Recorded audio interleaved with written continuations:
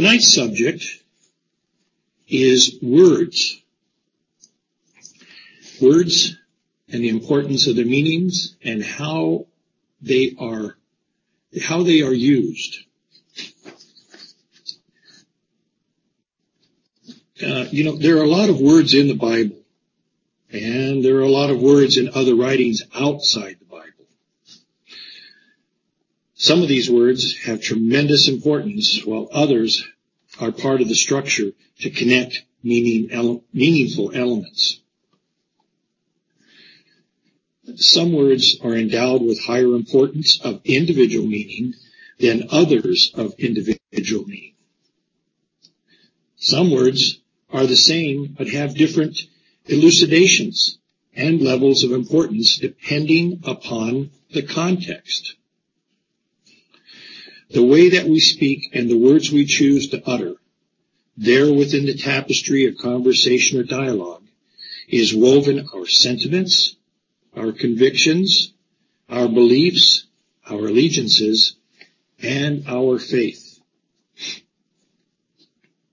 The words we choose in order to convey information or meaning and the construct by which we assemble these words is very important to the outcome by which proper dissemination of accurate knowledge or counsel is hopefully achieved.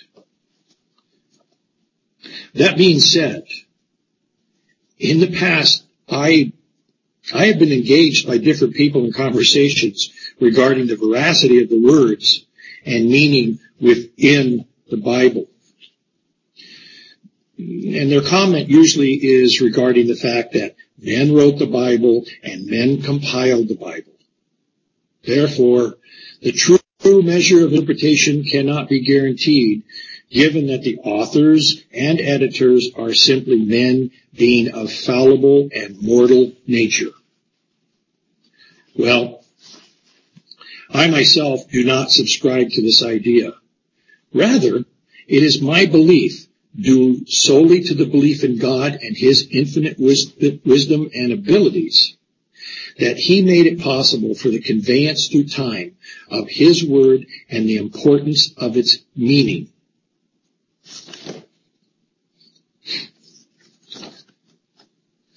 So in Proverbs chapter 25, verses 11, 12, and 13, we read,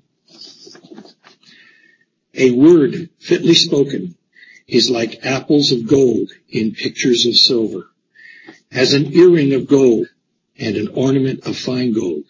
So is a wise reprover upon an obedient ear. As the cold of snow in the time of harvest, so is a faithful messenger to them that send him, for he refresheth the soul of his masters." In Psalms chapter 19, verse 14, "Let the words of my mouth and the meditation of my heart be acceptable in thy sight, O Lord, my strength and my Redeemer." These are perfect examples of what I was stating before. Okay, moving along now, I ask, what is the mark mentioned in Philippians 3, verse 13 through 14? 13 and 14. "Brethren, I count not myself to have apprehended, but this one thing I do, forgetting those things which are behind, and reaching forth unto those things which are before. I press toward the mark for the prize of the high calling of God in Christ Jesus."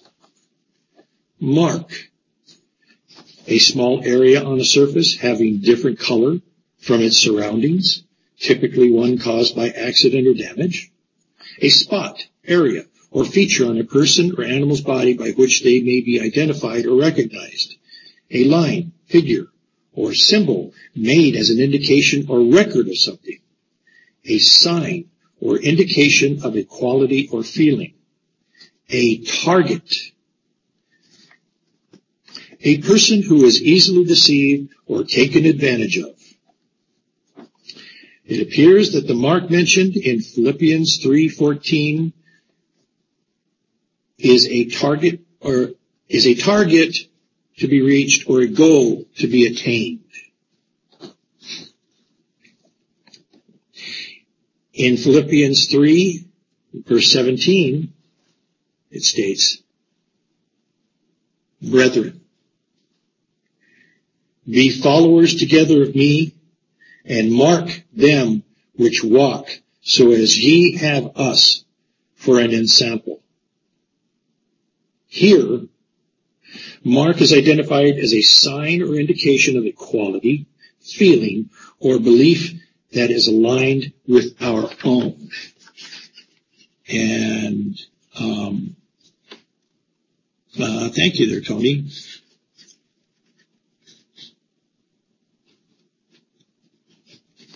You are on top of this. I don't care what Ronnie says about you. You're all right. All right, here we go. Psalms 130, verse 3. If thou, Lord, shouldest mark iniquities, O Lord, who shall stand? Mark here is identify or point out.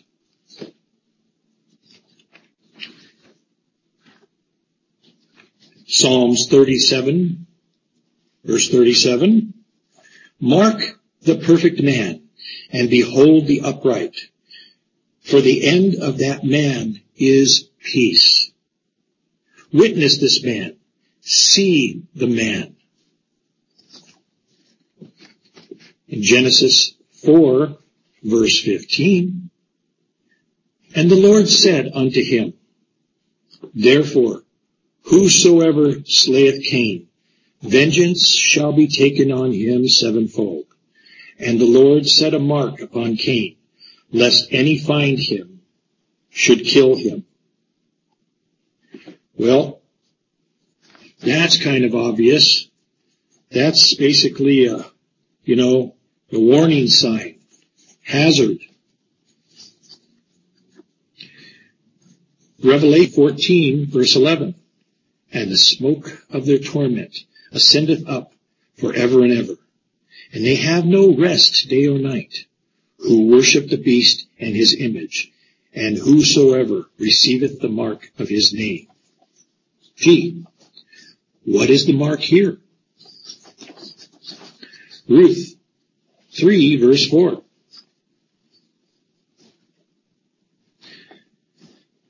And it shall be, when he lieth down, thou shalt mark the place where he shall lie, and thou shalt go in and uncover heat and lay thee down, and he will tell thee what thou shalt do. Is this an actual mark? Or take notice, a spot? Revelation 19, verse 20. And the beast was taken, and with him the false prophet that wrought miracles before him, with which he deceived them that had received the mark of the beast, and them that worshipped his image. These both were cast alive into a lake of fire burning with brimstone. What is this of a mark? Revelation 20, verse 4. And I saw thrones, and they sat upon them, and the judgment was given unto them. And I saw the souls of them that were beheaded for the witness of Jesus, and for the word of God, and which had not worshipped the beast, neither had received his mark upon their foreheads or in their hands, and they lived and reigned with Christ 1,000 years. What is this mark? Ezekiel 9, verse 4. And the Lord said unto him, Go through the midst of the city, through the midst of Jerusalem, and mark upon the foreheads of the men that sigh and that cry for all the abominations that be done in the midst thereof. What is this mark? When we read of a mark in Scripture, the assumption cannot be made that it is always related to the mark of the beast. So, moving along again, my next subject is the statement, O Lord. In any moment of travesty or long-suffering, in our despair, we shall be quickened in our resolve to hold fast to our hope, compassed by faith and our veneration for the Lord Christ Jesus. For in God is held our strength, in Christ our prized goal, and in heaven our conversation. Conversation. Well, let's see in Philippians 3, verse 20. And implication, very good there, Tony. Philippians 3, verse 20. For our conversation is in heaven, from whence also we look for the Savior, the Lord Jesus Christ. I say, even the non-believer or the fence-sitter will beckon the Lord's assistance, and oft times, as a last resort in desperation. Where do you go when you have no hope?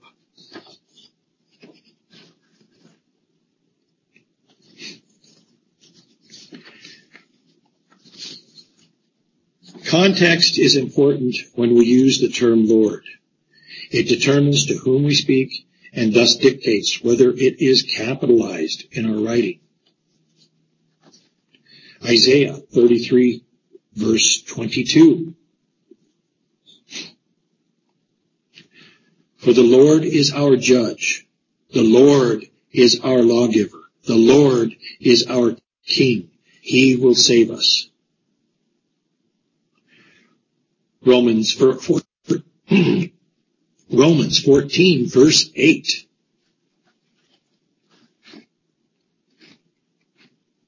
For whether we live unto the Lord, and whether we die unto the Lord. Whether we live therefore or die, we are the Lord's.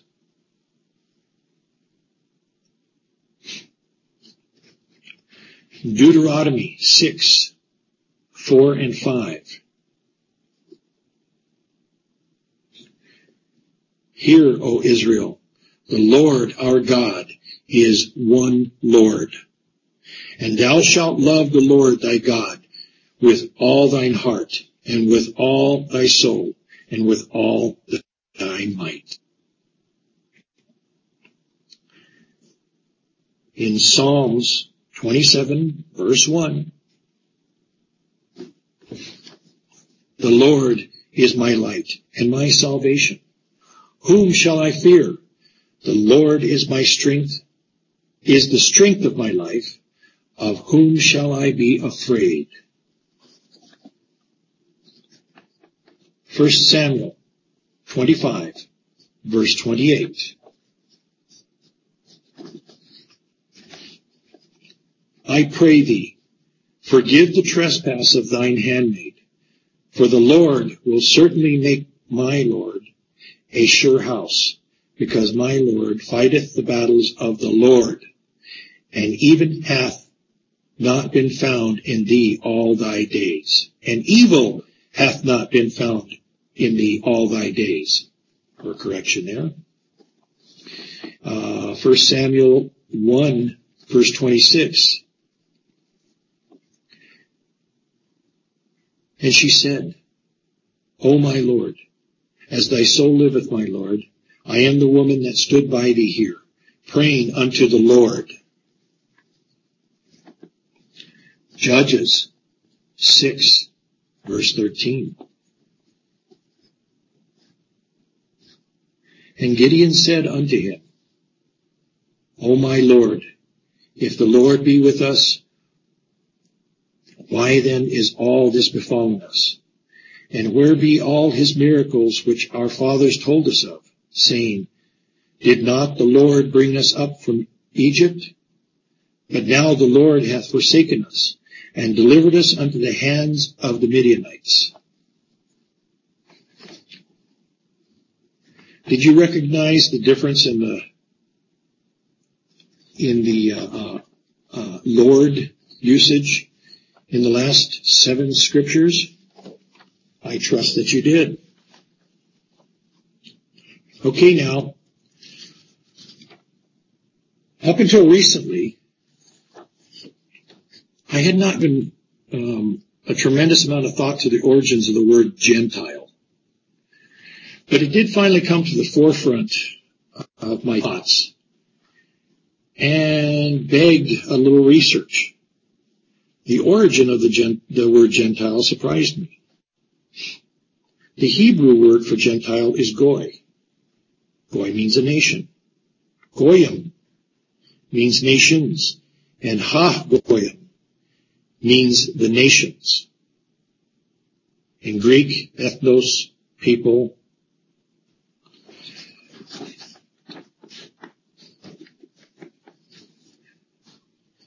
The first mention of Gentiles occurs in Genesis chapter 10, verse 5. I will read verses 1 through 5.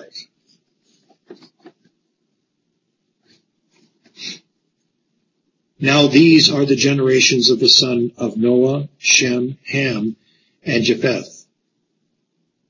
And unto them were sons born after the flood. A little insert here. All comments from the peanut gallery regarding my attempt to properly pronounce the following names will be taken with a chuckle. So bear with me. The sons with Japheth, Gomer, Magog, Madai, and Javan, and Tubal, and Meshech, and Tyrus. And the sons of Gomer, Ashkenaz, and Riphath, and Togarmah, and the sons of Javan, Elisha, and Tarshish, Kittim, and Dodanim. By these were the isles of the Gentiles divided in their lands, every one after his tongue, after their families, in their nations. Whew. Got through that.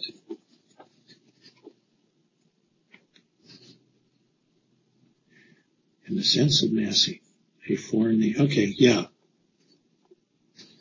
So it's not goy, it's goyi. Go-e. Go-e. Okay. Thank you, Tony. Shem, the son of Noah, and was the father of all the children of Eber. Genesis 10:21.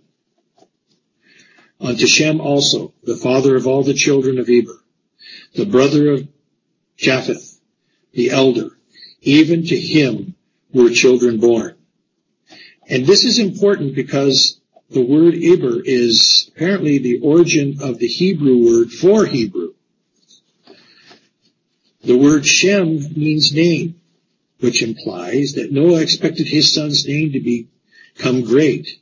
He was right. The modern words of Semitic and Semite are derived from Shem's name.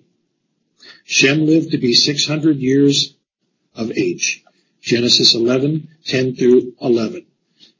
These are the generations of Shem. Shem was 100 years old and begat Arphaxad, 2 years after the flood. And Shem lived after he begat Arphaxad 500 years and begat sons and daughters.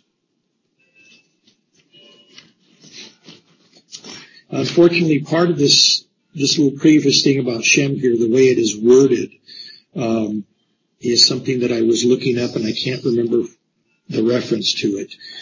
But that information is available out there if you want. Obviously. Shem became the ancestor of the Semitic peoples. Genesis 10:1 and verses 21 through 31. Now looking at Genesis 17, verses 1 through 7.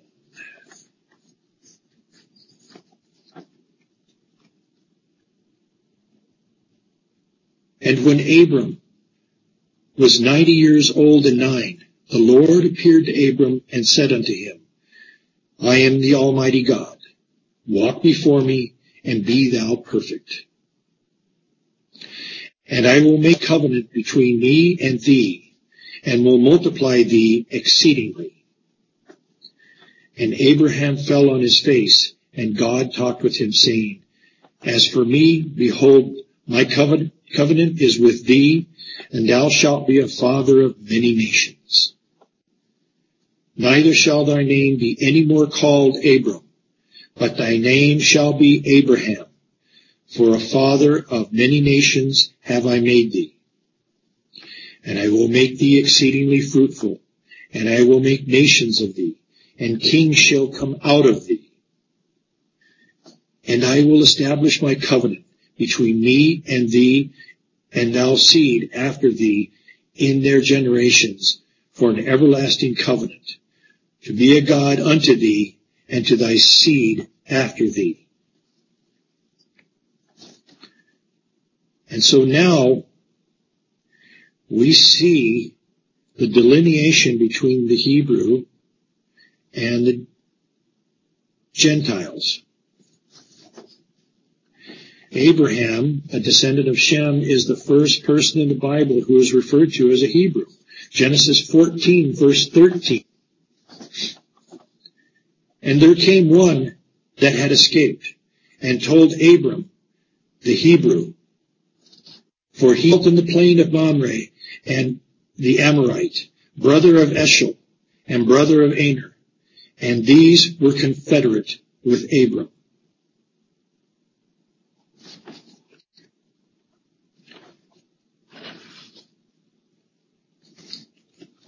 What's in a word? What's in a word? There's a lot more than you may realize or even comprehend at times.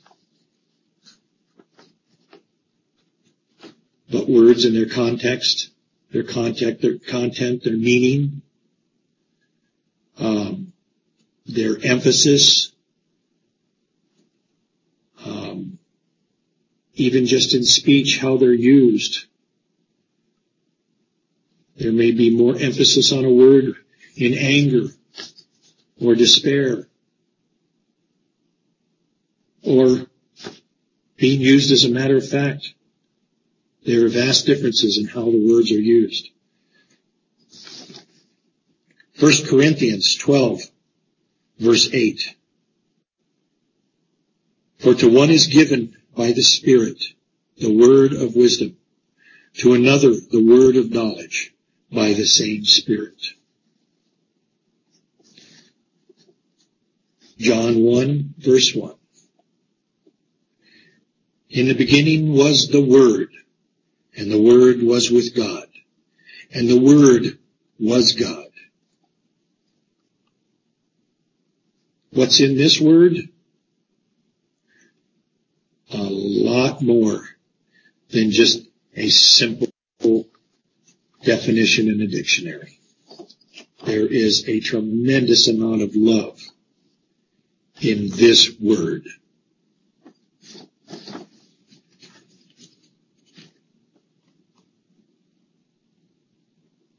So folks, thank you.